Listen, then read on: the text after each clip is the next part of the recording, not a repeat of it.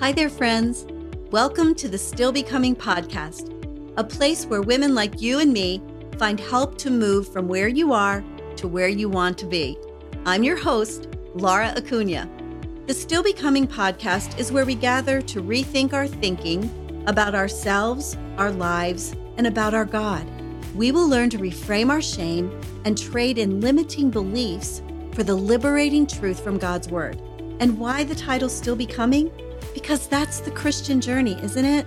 As we apply God's perfect word to our lives for growth and change, we are always growing, always learning, and still becoming the women He created us to be. It's never perfect, and it's not too late.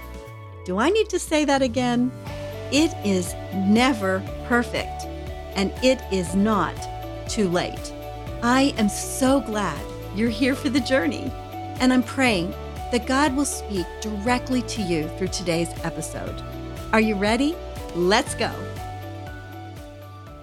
Before I begin episode 2 of season 2, I want to call your attention back to episode 1 of season 2, our last episode together, because I shared with you that I took a survey of women who follow me on social media and through my website, and I asked them, where do you struggle the most in your Christian friendships?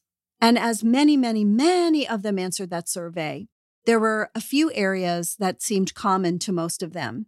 And that's what I'm going to be addressing over the next several episodes. So just to refresh your memory, those areas where most women struggled are envy and comparison on both sides.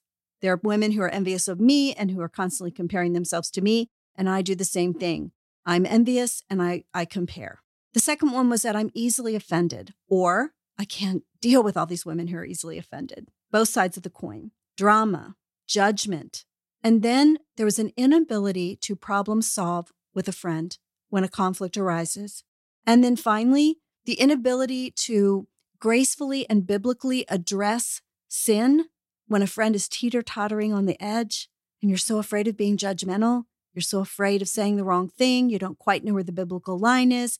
Those are the areas that women reported to me they struggle with the most. So we're going to go over them over the next few episodes in season 2. And today I'm going to start with a story that I call Consider the Source. It's a story that happened to me. And then I'm going to teach you some God tools that I'd been taught that helped me navigate my way when some friends hurt my feelings. So let's get going on season 2, episode 2. Consider the Source. To begin with, I want to read a scripture to you that I read to you in episode 1, and that is 2 Corinthians 10, 5, and 6 from the Message. We use our powerful God tools for smashing warped philosophies, tearing down barriers erected against the truth of God, fitting every loose thought and emotion and impulse into the structure of life shaped by Christ. Our tools are ready at hand for clearing the ground of every obstruction and building lives of obedience into maturity. This is the goal, girls. Maturity in Christ.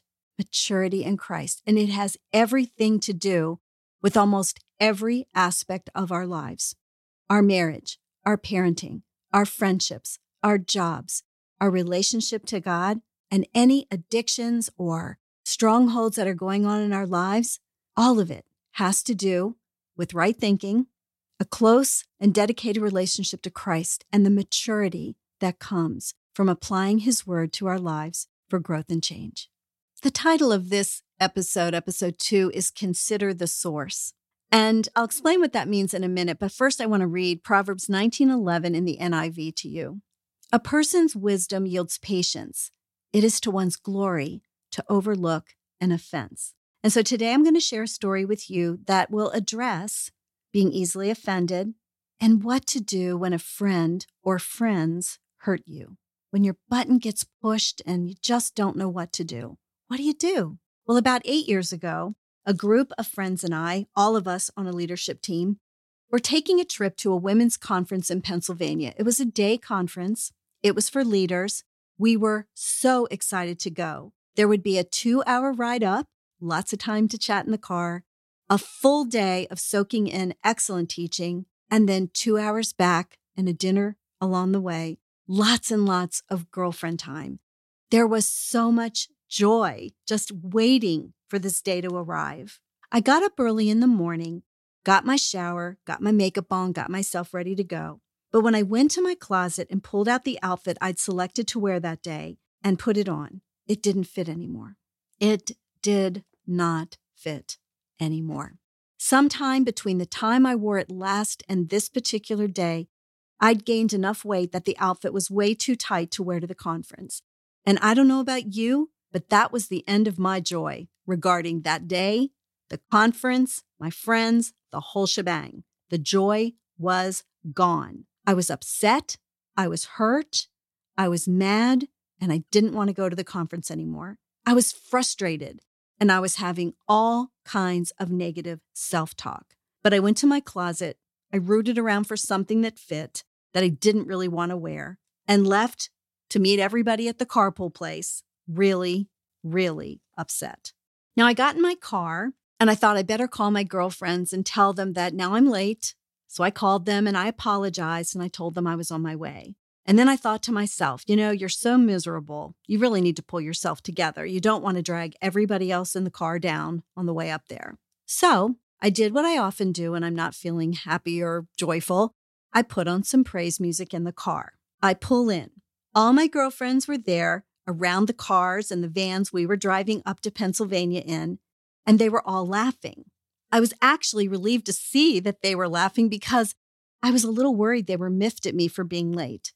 So, greatly relieved, I walked over to them, smiling, and then one of them turned to me and she said, "Laura, you never hung up the phone after you called us, so we've been standing here for 15 minutes listening to you sing all the way up the road." And then one of them said, and it wasn't very good, "Oh my gosh, I couldn't believe it." I was stunned. I was crushed. I was really crushed. I was humiliated that they would have listened to me for that long. As I sang in my car driving up the road, I kept thinking, why didn't somebody stick up for me and just turn the phone off? But they didn't. It was just mortifying. I don't know how you sing in your car, but I don't sing like anybody's listening. And I was mortified. And as soon as they said those words to me, that was it. I went to the dark place. I was thinking to myself, first of all, they listened to you sing all the way up the road. Secondly, you have a really bad voice. And third, you're fat. I was upset. I know I keep saying it, but I was really upset. But here's the thing. I'd been growing and maturing in my faith. I'd been in counseling for a while, and I was finishing up my education in Christian counseling. And with all those things working together inside of me, something had shifted. Now, I want to pause here and say this to you. If you listen to season 1 of the Still Becoming podcast, you know that I have gone on a long and winding journey to healing from disordered eating, negative body image, negative self-talk, an unhealthy relationship with food, trauma, and all the things that wrap around that, including shame. But when this happened 8 years ago, I was at the very beginning of my healing journey, but I did have some tools and things were beginning to shift. I was learning to process my emotions with God, and my mind really was being renewed. And so I reluctantly got in the car with all my girlfriends, feeling sick to my stomach, thinking the day was ruined for me. And then I had my renewing your mind moment. The Holy Spirit came to my mind and he planted a thought. Practice what you've been taught, Laura. Practice what you've been taught. You've been given the tools to deal with just this thing. Use them now. My brain wanted to go down the old road, but mid-trip, it realized there was a new path to choose. And so I prayed, and I asked God to help me make sense of what just happened and to please take the pain away so I can enjoy the day, so that I can learn at the conference. And so, yes, I could even enjoy my friends, who, by the way, had no earthly idea I was upset because I am a world-class stuffer. I laughed with them at my singing and slapped a big smile on it. I've learned not to do that too. So we're going to take a break. And when we come back, I'm going to give you the tools I learned that I was able to apply to that very situation. And I hope they'll help you too. Well, friends, I'm so excited to tell you that my new book, Still Becoming: Hope, Help, and Healing for the Diet-Weary Soul, has just been released. You can find it on my website, on Amazon, Barnes & Noble, Books A Million, christianbook.com, and other online retailers. Still Becoming is a 31-day devotional journal that takes you on a sacred journey where you'll discover true freedom and that healing and peace have nothing to do with the number on the scale. Join me and learn to rethink your struggles with disordered eating, body image, and dieting through the lens of self-compassion and God's grace. So let's begin with God tool number 1. I learned to consider the source. Now, I remember when I was a little girl, I'd come home from school, and if I told my mother that someone had been mean to me, her response would be something like, "Oh, Laura Ann, just consider the source." And consider the source was a negative. It was like, well, that's a mean girl who said that to you. Who cares? But I want to suggest to you that we can use consider the source in a positive way too. And girls, this is a powerful God tool when it comes to friendship. So for instance, when I stop, when I pause, and of course you've heard me say stop and pause all through season 1 because this alone is a great practice. So when I stop and I pause, when I take a Selah, take a deep breath, and when I consider the source of the laughter and of the hurt that day, I realize that those women are my friends. They're my sisters. They would never, ever deliberately hurt me, and I have years of evidence that prove that. The second tool that I've been given is to consider the permissions that I've given in these relationships. So for instance, I love to be teased. I really do. And I have a good-natured sense of humor about such things. Usually, I'm the first person who tells on myself. I laugh at myself routinely. I love to joke and kid around. And I clearly gave permission over the course of our friendship for these women to tease me. And normally, I love it. I'm okay being teased. I've allowed it my whole life, and I certainly have allowed my girlfriends to tease me. Some of our best moments are funny stories about each other. And so what they were doing was good-natured teasing, and they never meant to hurt me. I have allowed them to tease me all along. I own that. And 3, the third tool is to consider how much information they were responsible for that morning. Our friends are not mind readers. So here are 3 things they didn't know when they were teasing me. The first thing they didn't know I had a bad morning. I hadn't shared that with them. They didn't know I couldn't fit into my clothes. And they didn't know that I was ruminating with negative self-talk before I even got there. If they had known, they would have been way more gentle with me for sure that day. But they didn't know. They didn't know. Even though it hurt, they weren't responsible for what they didn't know. So the third tool is that other people can't be responsible for the emotions that are going on inside of us that they have no idea about. Again, they're not mind readers. Once I went through these 3 tools quickly in my head, praying all the time, believe me, everything calmed down. It really did. And I was able to truly let it go. I felt so much better, and it didn't involve anyone but me and God. There was no confrontation. There was no drama. We had a great day. We had a lot of fun. We had a great trip back home. All was well. Proverbs 17:9 says, "Whoever overlooks an offense seeks love, but whoever keeps bringing up the issue separates the closest of friends." The day could have gone quite differently. It really could have. So to recap the 3 God tools, the first tool is to consider the source. Recall their faithfulness to you. Recall their friendship and their love. Everybody gets to have an off day or 2. The second tool is to consider the permissions that you've given in your relationships. And by the way, you can always go back and change those permissions if you need to, but always let people know. And then the third tool is to consider that our friends are not mind readers. Now let me read you Proverbs 17:9. I just read it to you in the NIV. Let me read it to you in the Message. "Overlook an offense and bond a friendship. Fasten on to a slight, and goodbye, friend. Have you fastened onto a slight? Have you lost a friend? Listen, there are times when people really hurt us on purpose, and many times it's because they're hurting themselves. You've heard the term hurting people hurt people, and there is a biblical way to have a conversation with a friend who hurt you. And that will be a subject for an upcoming episode in season 2. It's one of the things women struggle with, is what to do when someone deliberately hurts you, and there needs to be a conversation about that. But what we talked about today doesn't rise to that occasion.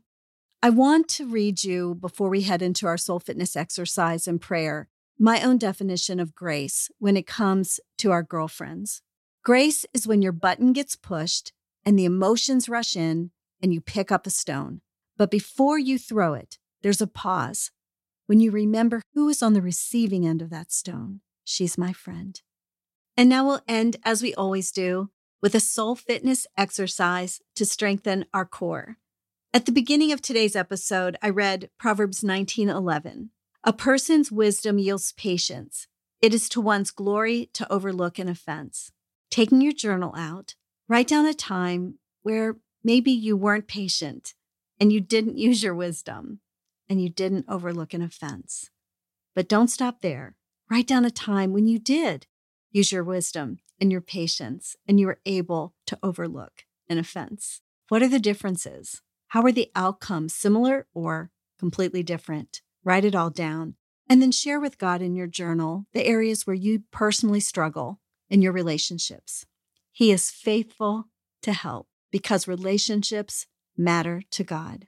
Let me pray. Dear Lord, Heavenly Father, I am praying for every woman who is listening to my voice today.